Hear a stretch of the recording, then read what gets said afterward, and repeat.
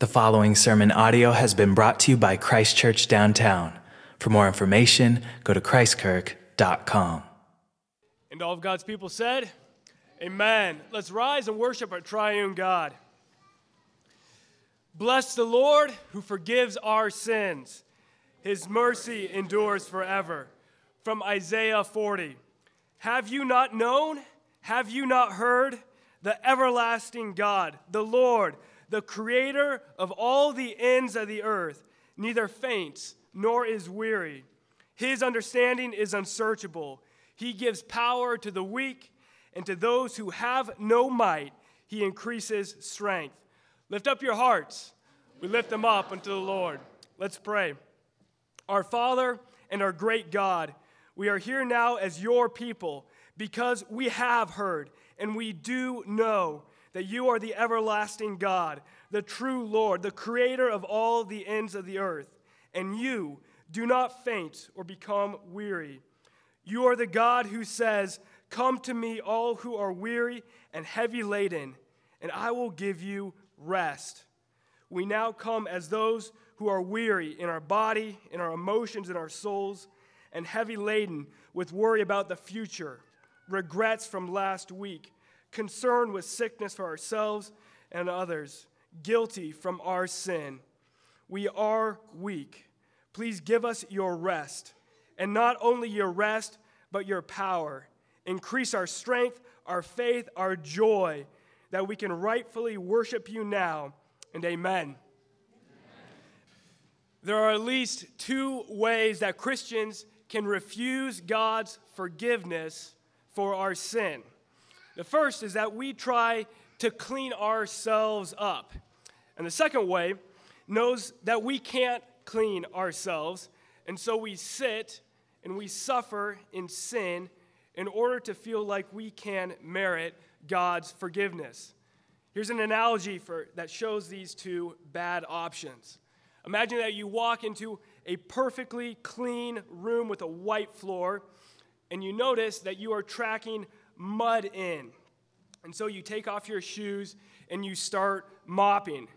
But wherever you step, the muck keeps oozing out.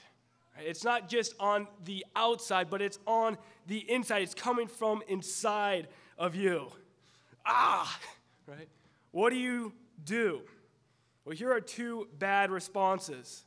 The first is you desperately try to clean yourself. Scrub, scrub, scrub, scrub. The second option realizes that you are a mess. You can't clean yourself. So you then slump down into your oozing pile, your own private slough of despond. Have you said something like, "I can't possibly be forgiven because my sin was so terrible"? Or "I can't possibly be forgiven because it was the fourth time this week I did the exact same thing"?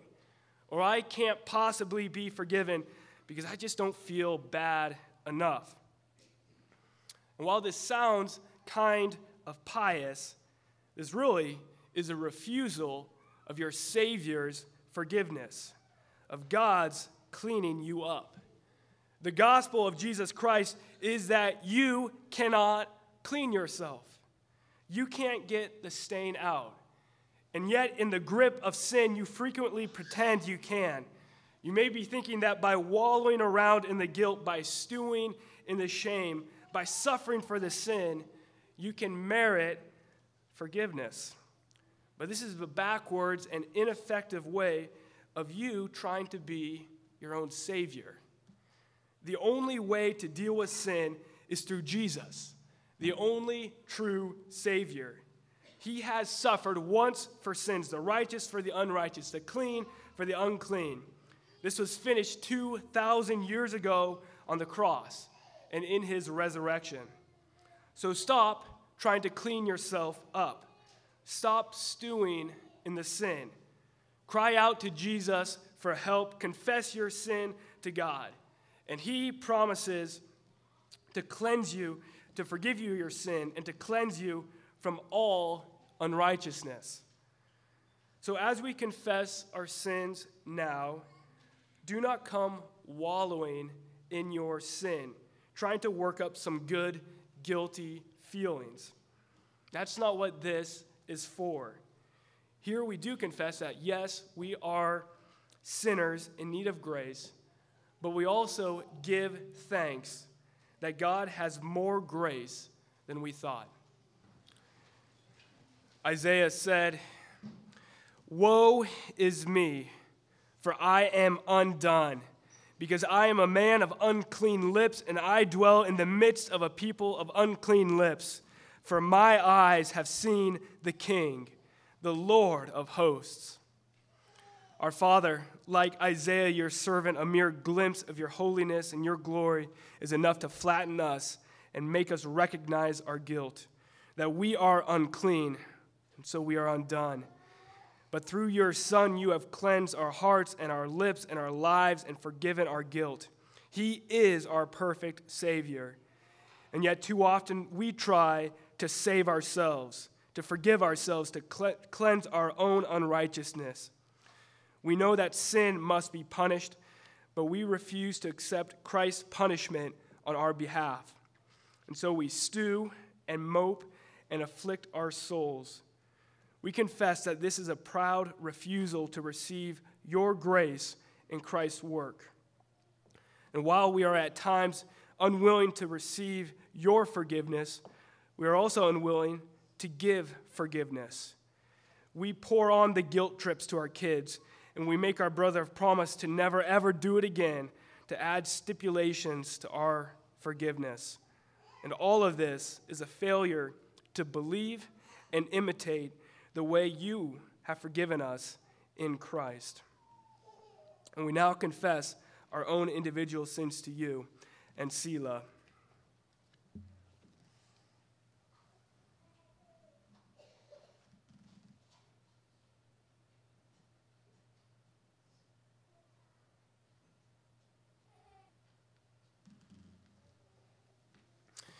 And we ask all of this in the name of your Son and our Savior.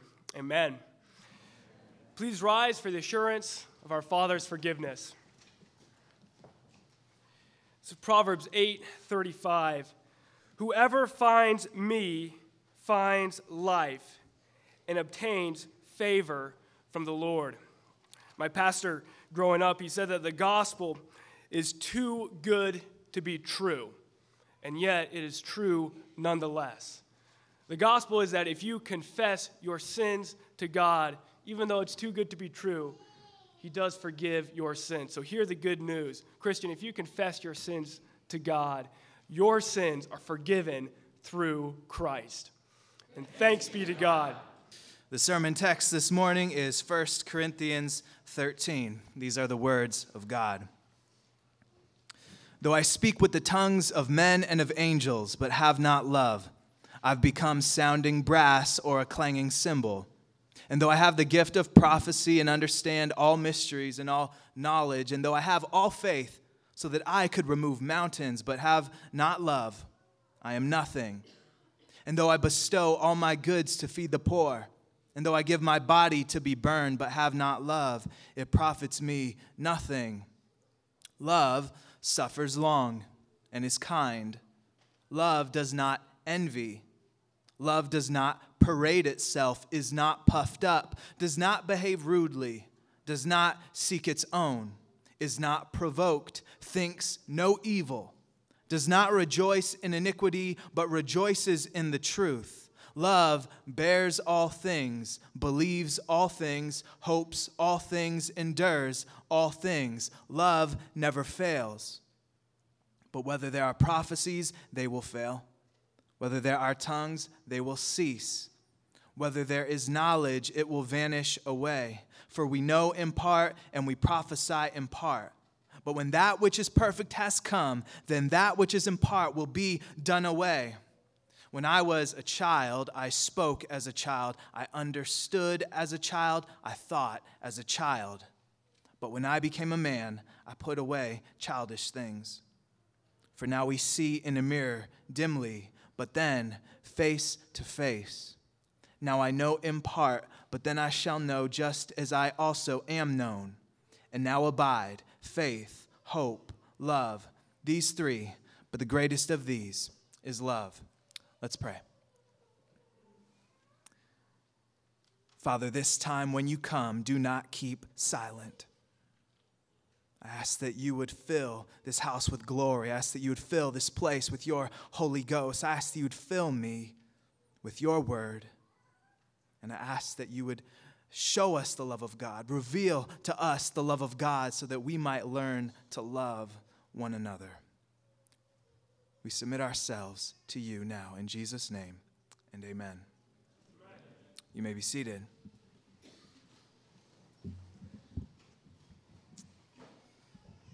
Well, happy Mother's Day.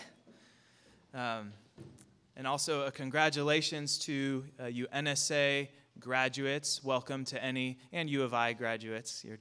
I see Josiah and Levi. U of I too. It's really sweet. If you're a visiting family from out of town, it's really good to have you. This morning marks the end of time and the beginning of summer, except I think Logos still has a few more weeks. Is that right?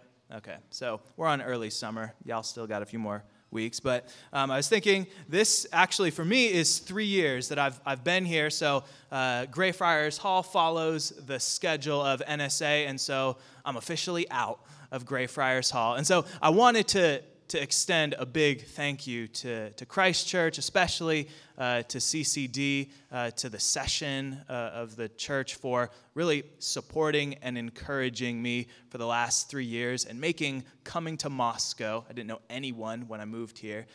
You guys have been so hospitable and loving and encouraging to me. You have made my Moscow experience these last 3 years a huge blessing, so thank you for that. This morning is the fourth sermon in our series through 1 Corinthians 13, this series we are calling the Love Chapter. And this morning, I want to look at 4 different things that love is not. So already we've seen what love positively is. It's patient, it's kind. And then last time we learned that love does not envy. And there are 4 other things that we're going to look at this morning, and they are these. Number 1, love does not parade itself. 2, love is not puffed up. Number 3, love does not behave rudely. And number 4, love does not seek its own. Now, if you remember the context of 1 Corinthians, you'll remember that the Corinthian church has been a very proud and boastful church. They're also a very gifted church, and those gifts had actually become a point of contention between them. You'll remember that there were divisions along party lines. People were saying, I'm of Paul, I'm of Apollos, I'm of Doug, I'm of Toby. There were people that were creating factions, and it was starting to get petty. There was infighting and factions in the church. They also started arguing about who had the best spiritual gift set, right? Is speaking in tongues better than gifts of healing?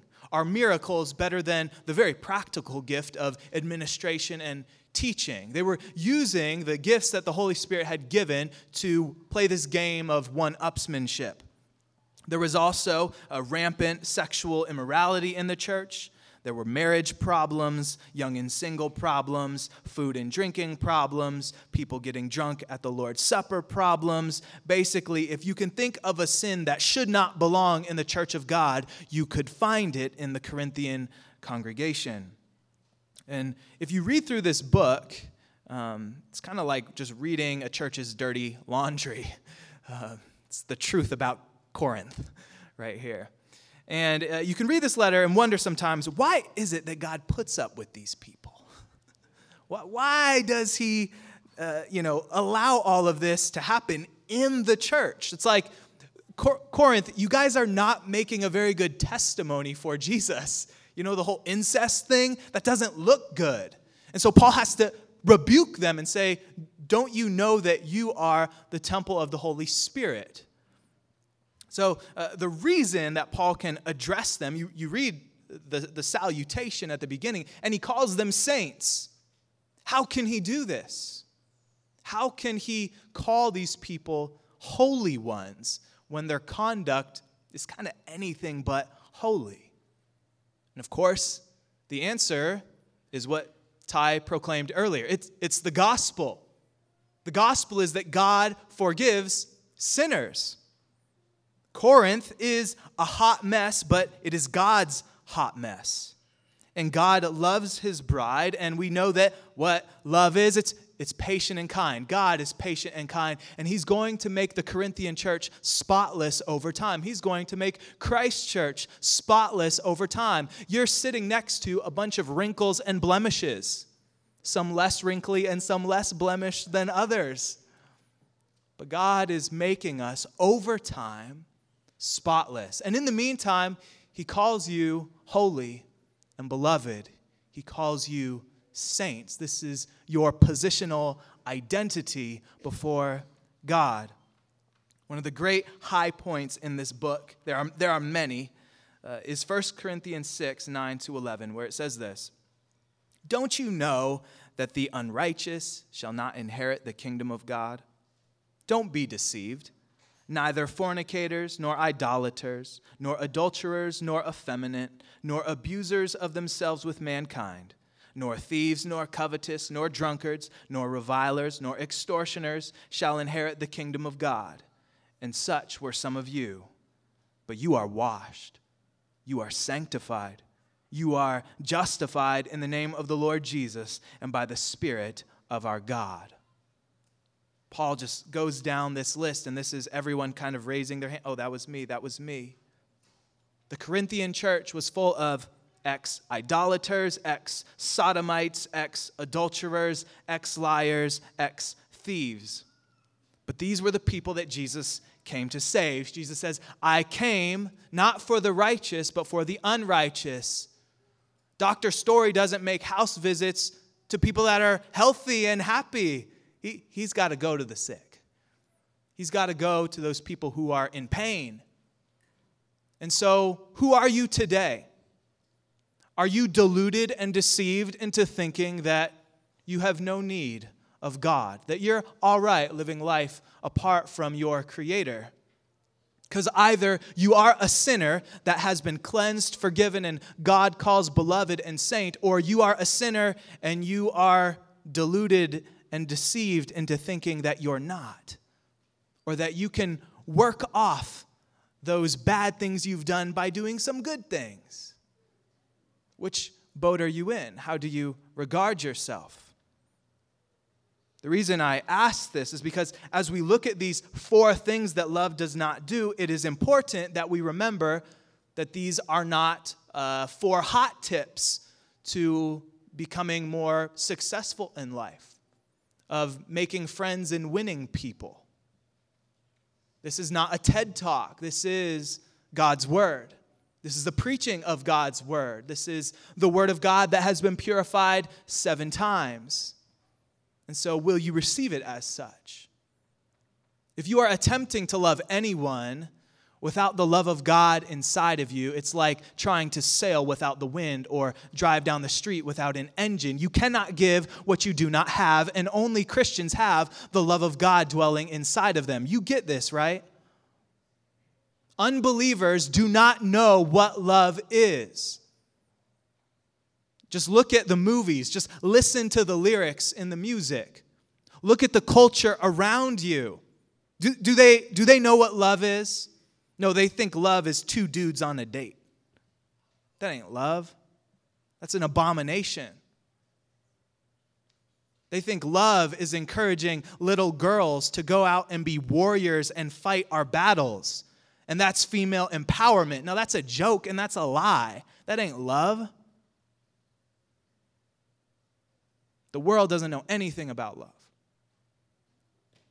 And we come to 1 Corinthians 13, and this is the sword that cuts us. I was looking at this text as I was preparing, this is the part that cuts me the most.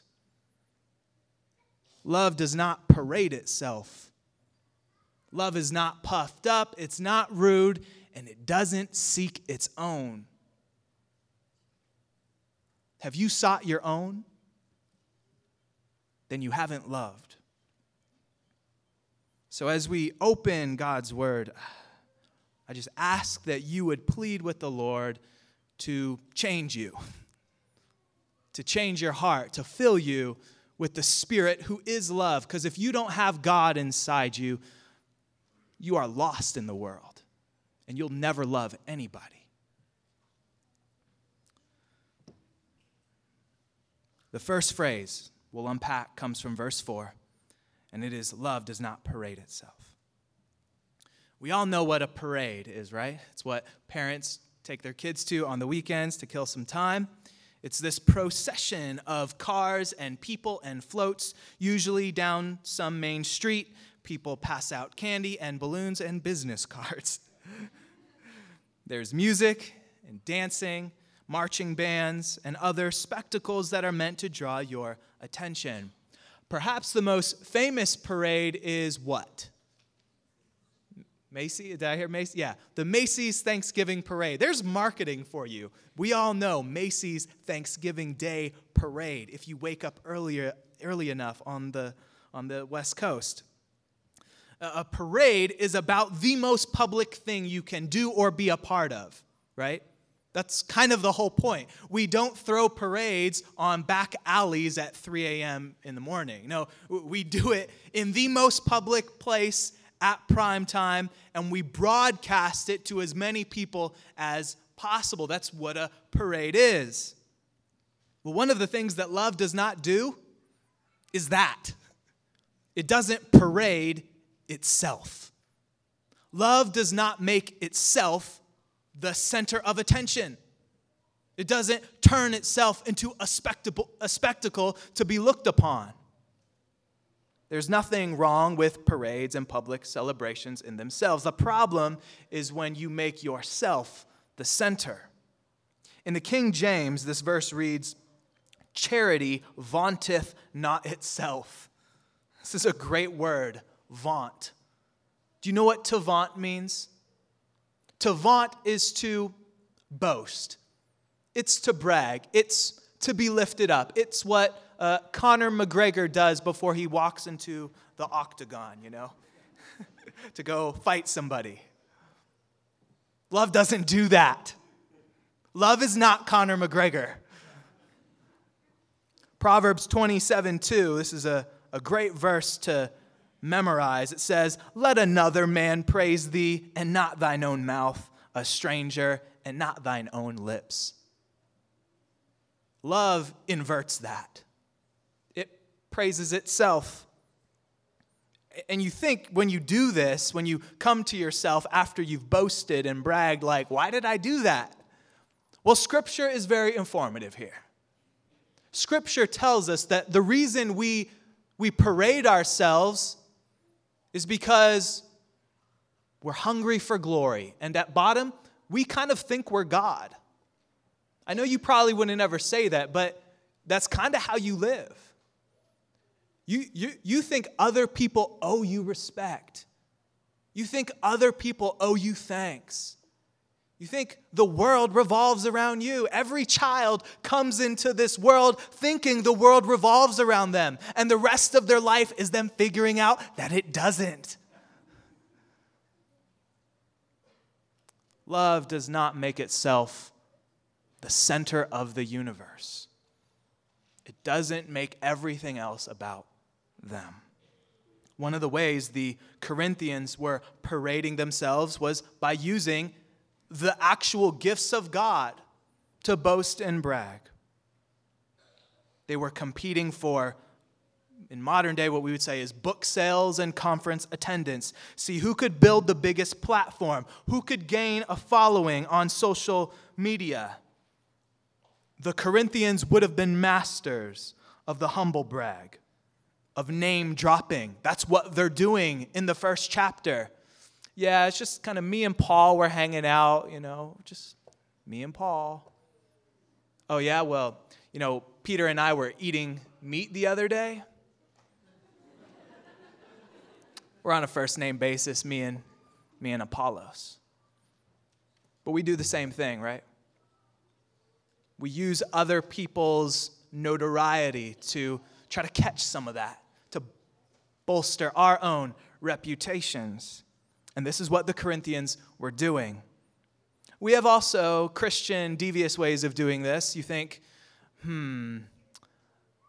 what about our children? How do we use our children as kind of the marching band in our parade? We use our children to show off how godly we are. And here's the thing. The children really do reflect the parents. You really can see the parents in the children. That's a dangerous, scary thing.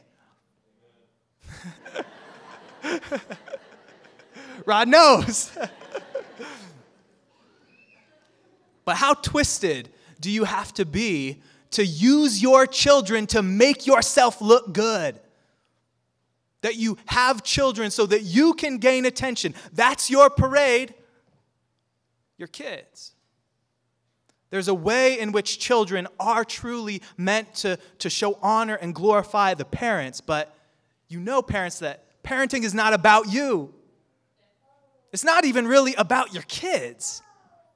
It's about the glory of God and Him desiring faithful offspring for 1,000 generations. That's why we baptize little Penelope.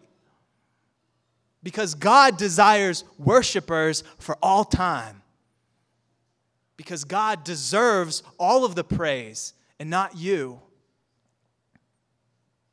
So, will you teach your children how to not parade themselves by not using them as your own parade? If you love God and you love your kids, you will not parade yourself. You will not vaunt yourself. Instead, you will vaunt and brag and boast about Jesus Christ. You are meant to brag, but you are meant to brag about what God has done. Paul tells the Corinthians this back in chapter 1:31. He says, "Let him who boasts, boast in the Lord." He quotes Jeremiah. You want to boast about something, boast that you know God. You should just type into like a little Bible software searching app. You can just do this on the internet. And look up how many times Paul talks about boasting. It's like everywhere. Boasting, bragging is something that Paul does all the time. But he boasts in the Lord. He boasts in his weakness so that the power of God would be manifest in it. And this is what love does. And love does not parade itself. The second phrase that comes after this in the text is that love is not puffed up. And this essentially makes the same point. So let's think about the Macy's Day Parade again. Let's imagine we're in New York City, and you have these gigantic floats soaring through the sky. You got, I don't know what the famous ones are. I remember Snoopy. I know there's a big Snoopy. There's probably a big Pikachu, a big Mickey Mouse, or whatever the newest Disney character is. But they blow these enormous floats up and then just fly them through these skyscrapers. And then everyone just looks up, and the kids go, "Oh my goodness." Now imagine we made a float of you. We like 3D imaged you and 3D printed you and got a version of you that's like 100 times your size. Wouldn't you just love that? Yeah. Kids, they lack self-awareness. Everything about you blown up.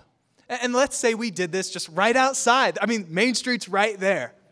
We get a float of you, we blow it up, and we parade you down Main Street. Wouldn't you like that? Parents, sounds like you need to have some conversations with your children after this. Well, when we are proud and puffed up, this is what we're doing, right? We're pumping helium into the 100 times size version of you. And you think that would be cool because everyone would see you. But then you think, everyone's going to see you. And do you really want that? Do you really want that? Paul addresses this problem of being puffed up multiple times throughout 1 Corinthians. In chapter 1, they're puffed up over which apostle they followed. In chapter 4, they're puffed up over what gifts they had. In chapter 5, this is a weird one. They're puffed up over the tolerance of sexual sin in the church. Now no churches do that today, right? No churches brag about how inclusive they are today. They're not puffed up today, no.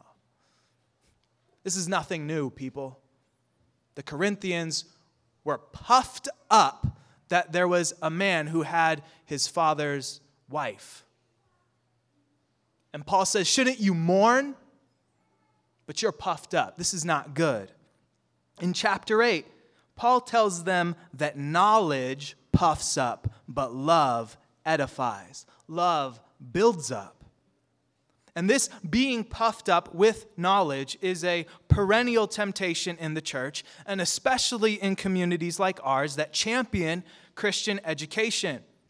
So we should take heed to Paul's words in chapter 8, which is in the context of food offered to idols, and this knowledge of the stronger brother and the weaker brother, this knowledge of what this food offered to idols is. He says, you can actually use that knowledge to hurt your weaker brother.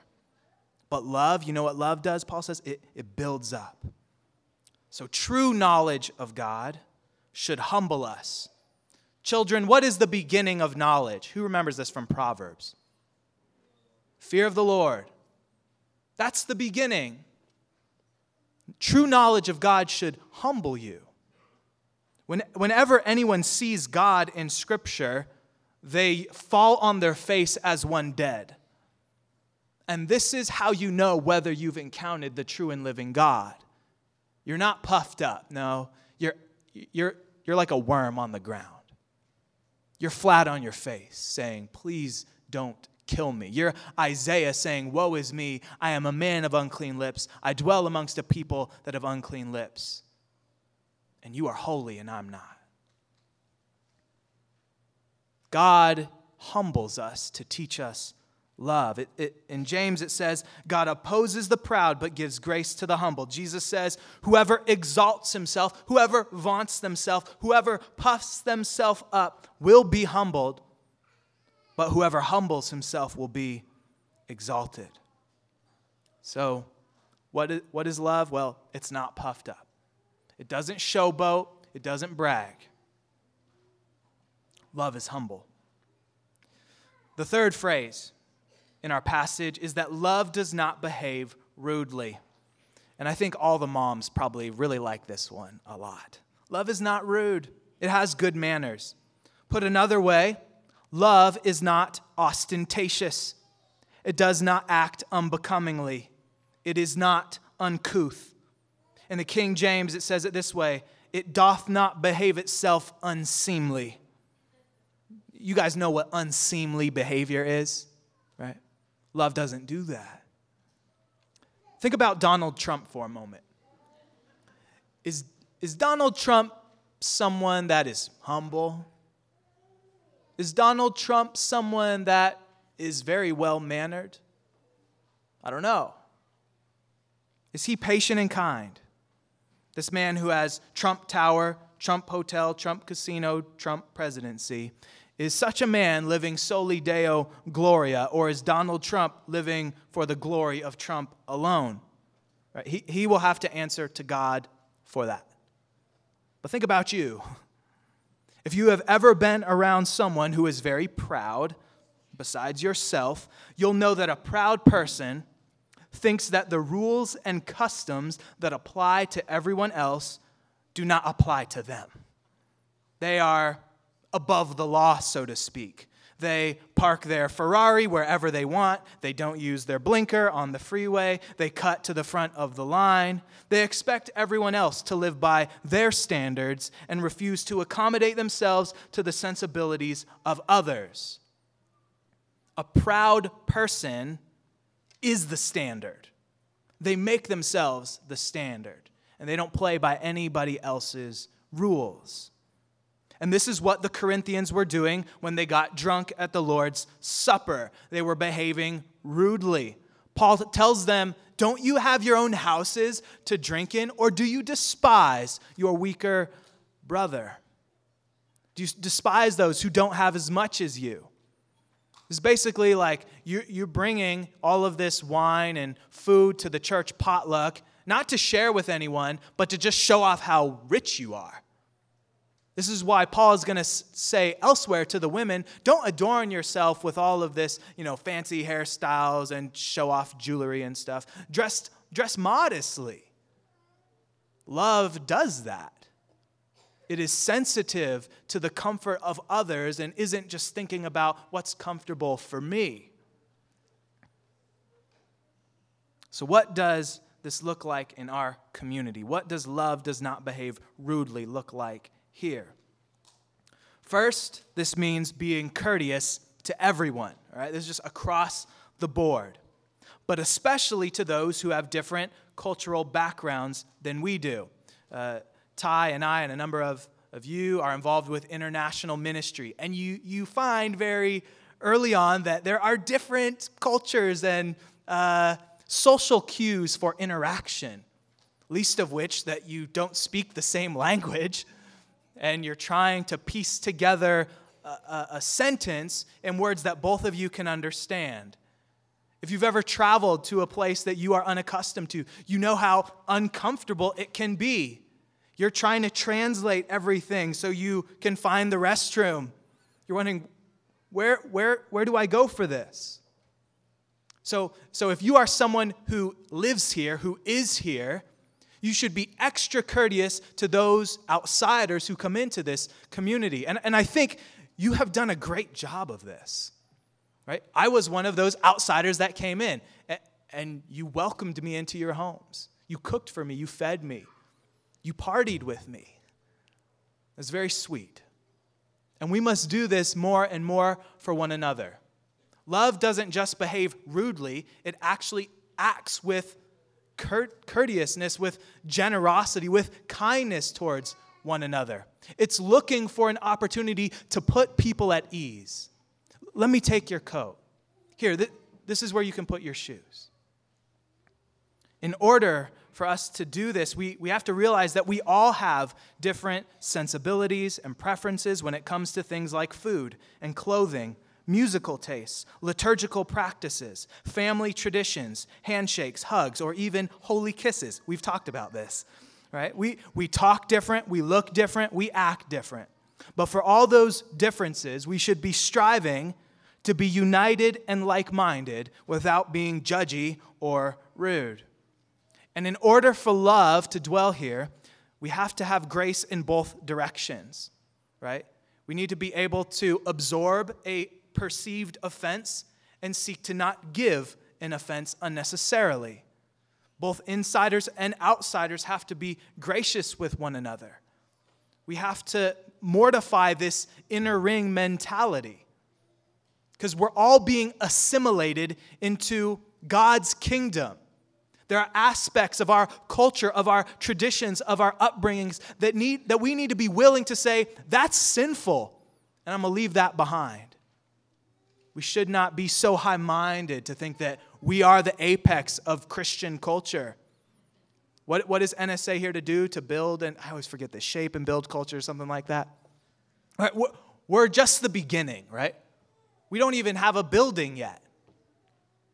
And so we shouldn't be so proud to think we have nothing to learn from those others that are coming in. And those that are coming in must say, well, there's a reason why the church is thriving here. What can I learn from this community? This is how love happens here. Paul illustrates love's sensitivity when he says in chapter 9, to the Jews I became as a Jew in order to win Jews. To the weak, I became weak that I might win the weak. I have become all things to all people, that by all means I might save some. I do it all for the sake of the gospel, that I may share with them in its blessings. Not all of us are called to preach like this, but we're all called to love and to do it for the sake of the gospel, to accommodate yourself to others, to bend over backwards for the sake of the gospel. This is what we should be known for. Shouldn't we be known for our love, not just for being really smart or being really controversial or being really prophetic even? What if we were known for our love?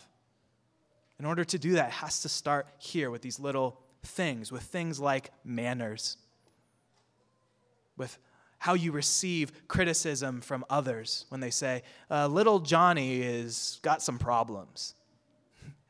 So don't get immediately defensive.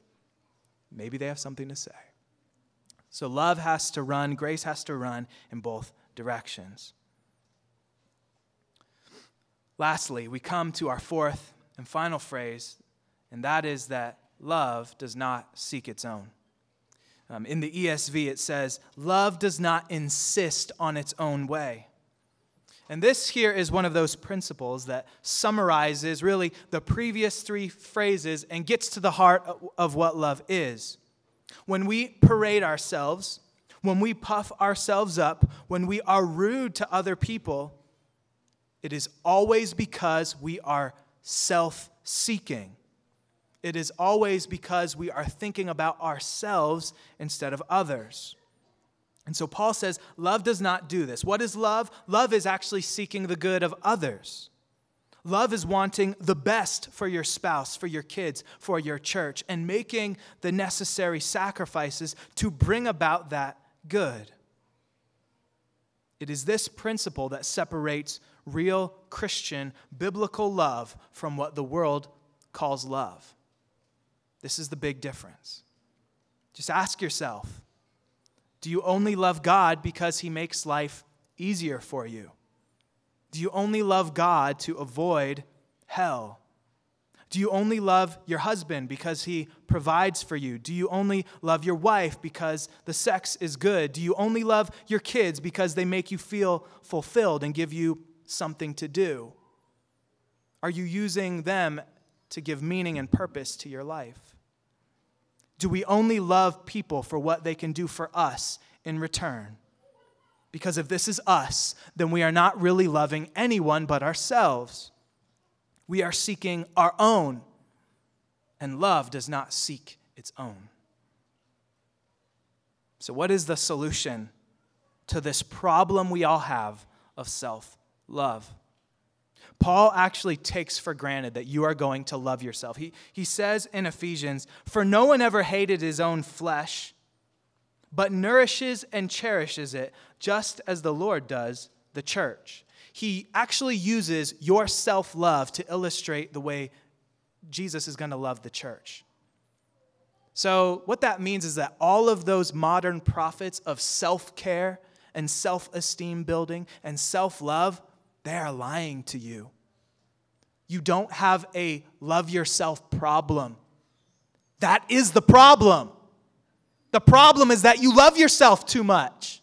You don't need to look in the mirror and tell yourself, you don't need to affirm yourself, I am great, I am beautiful, I am successful. You should look into the mirror of God's word and then repent. You should look at yourself and then turn away and say, God, help me. God, forgive me for the way that I have actually been loveless. The way I have taken every relationship and everything around me and bent it in to make it about me. You know what it is when people are clingy and needy. They don't have the love of God, and so their identity wobbles, and they need someone to stabilize them. This is why people get into dumb relationships. But love, it seeks other people's good. It takes little thought for themselves and considers what will honor God, what will be a blessing to others. Love is not thinking, how can I consume more? It's thinking, how can I give more? What if you were so full of the love of God that you always had something to give? We talked about that reservoir. I think this was in the Love Does Not Envy sermon. Do you have that reservoir of love in your marriage? How would that change if you were constantly thinking, how can I bless and serve and give to this person instead of, why won't they do that? I wish they would do this. Love takes no thought for oneself. It considers first what will please and glorify God and what will bless other people. The remedy, the solution, What will fill your reservoir is knowing the love of God, knowing what God says about you.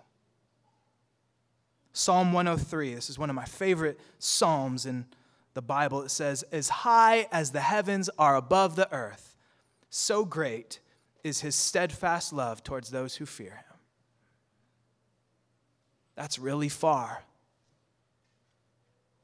And that's the analogy God uses to say, this is how much I love you. Your love for yourself can't do that. Your love for yourself won't hit the bottom of that eternal longing that he's placed in your soul. So do you fear God?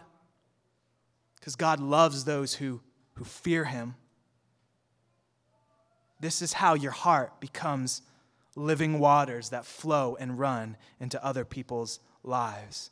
And that's been my prayer for you. It's my prayer for me, that we would have that stream of living waters that Jesus talked about to flow into other people's lives. What if we loved each other this way? How would that change the aroma of your home? How would that change the tenor of your marriage? How would that change the way you raise your kids? How would that change the way you honor your boss? How would that change the way you speak about people when they're not there? To seek another's good and not merely our own is the essence of love, and that is the essence of the gospel. Look at what Christ had, and look at what he gave up for you. Did Jesus seek his own when he went to the cross? Or did he seek the glory of his Father? For all his life, Jesus was seeking the glory of his Father so that he could seek your good. And so that love is extended to you today. The only question is, will you receive it? I hope you will. Let me pray for you. Father, we confess that we know very little of love. And we think very highly of ourselves, more highly than we ought. Father, we confess corporately that we have been a proud people, proud in all kinds of ways. And we want to humble ourselves so that you will exalt us. Give us the spirit of love. In Jesus' name, and amen. Well, this morning is the last 9:30 service here at CCD before we change for the summer. And next week, there will be one service at the field house at 8:30 and one service here at the Newark at 10:30. And Pastor Doug will be preaching at both of those. And throughout the summer, there will really be, it'll be the same preacher, same sermon, same liturgy in both places. So in some ways, we are becoming the second service. There's just one over there and then one over here. So why are we doing this? Why are we doing this? There are a number of practical reasons for this change. One is that many students leave for the summer, and there just isn't a need for all three different service times. Also, it gets very hot in the Logos gym, and we are blessed here in the Newark with AC. But there's another reason. Did someone say amen? Amen. But there's another reason that relates to this table in front of us, and that is the building up of the body in unity and love. Paul says in Ephesians 4, there is two bodies. No, there's one body. There's one body and one spirit, just as you were called in one hope of your calling, one Lord, one faith, one baptism, one God and Father of all, who is above all and through all and in you all. So what this change over the summer allows us to do is mix and mingle with our brothers and sisters who we don't get to see very often. I was actually just over there a few weeks ago, and I'm like, I don't know most of these people. I've not seen them before. Maybe they have read my name or I've seen their name somewhere, but I've never actually met them. So this is a unique opportunity that we get to have to meet and to fellowship with people that we don't normally get to see. This meal before us is a visible testimony of what should be a very real and spiritual unity that we already have in Jesus. So let us eat and drink this morning with love for the people in this room, but also prepare your hearts to do the same next week with what may be a very different crowd. Can you do that? All right. All baptized believers are welcome to communion. If you are not a Christian, please abstain. Let's pray. Father, we thank you for the work that you're doing in Moscow and how Jesus has brought us near to you and to one another. We ask that you would strengthen our bond of unity this summer. We ask that you would prune and root out sin in our hearts, and that you would prepare us, poise us for greater growth for many years to come. And we ask all of this in Jesus' name, and amen. The charge is this. Loving people is kind of like planting seeds in the ground. You do it, and then you bury it, and you can't see it, and you wonder, did I actually do anything by loving them? Well, remember, God sees everything. He sees the little things. He sees your small efforts, your small steps to love people, and he always blesses and brings harvest when we sow in faith. So sow in faith this week. Receive now the benediction. Now our Lord Jesus Christ himself and God, even our Father, which hath loved us, and hath given us everlasting consolation and good hope through grace, comfort your hearts and establish you in every good word and work. And all God's people said, Amen.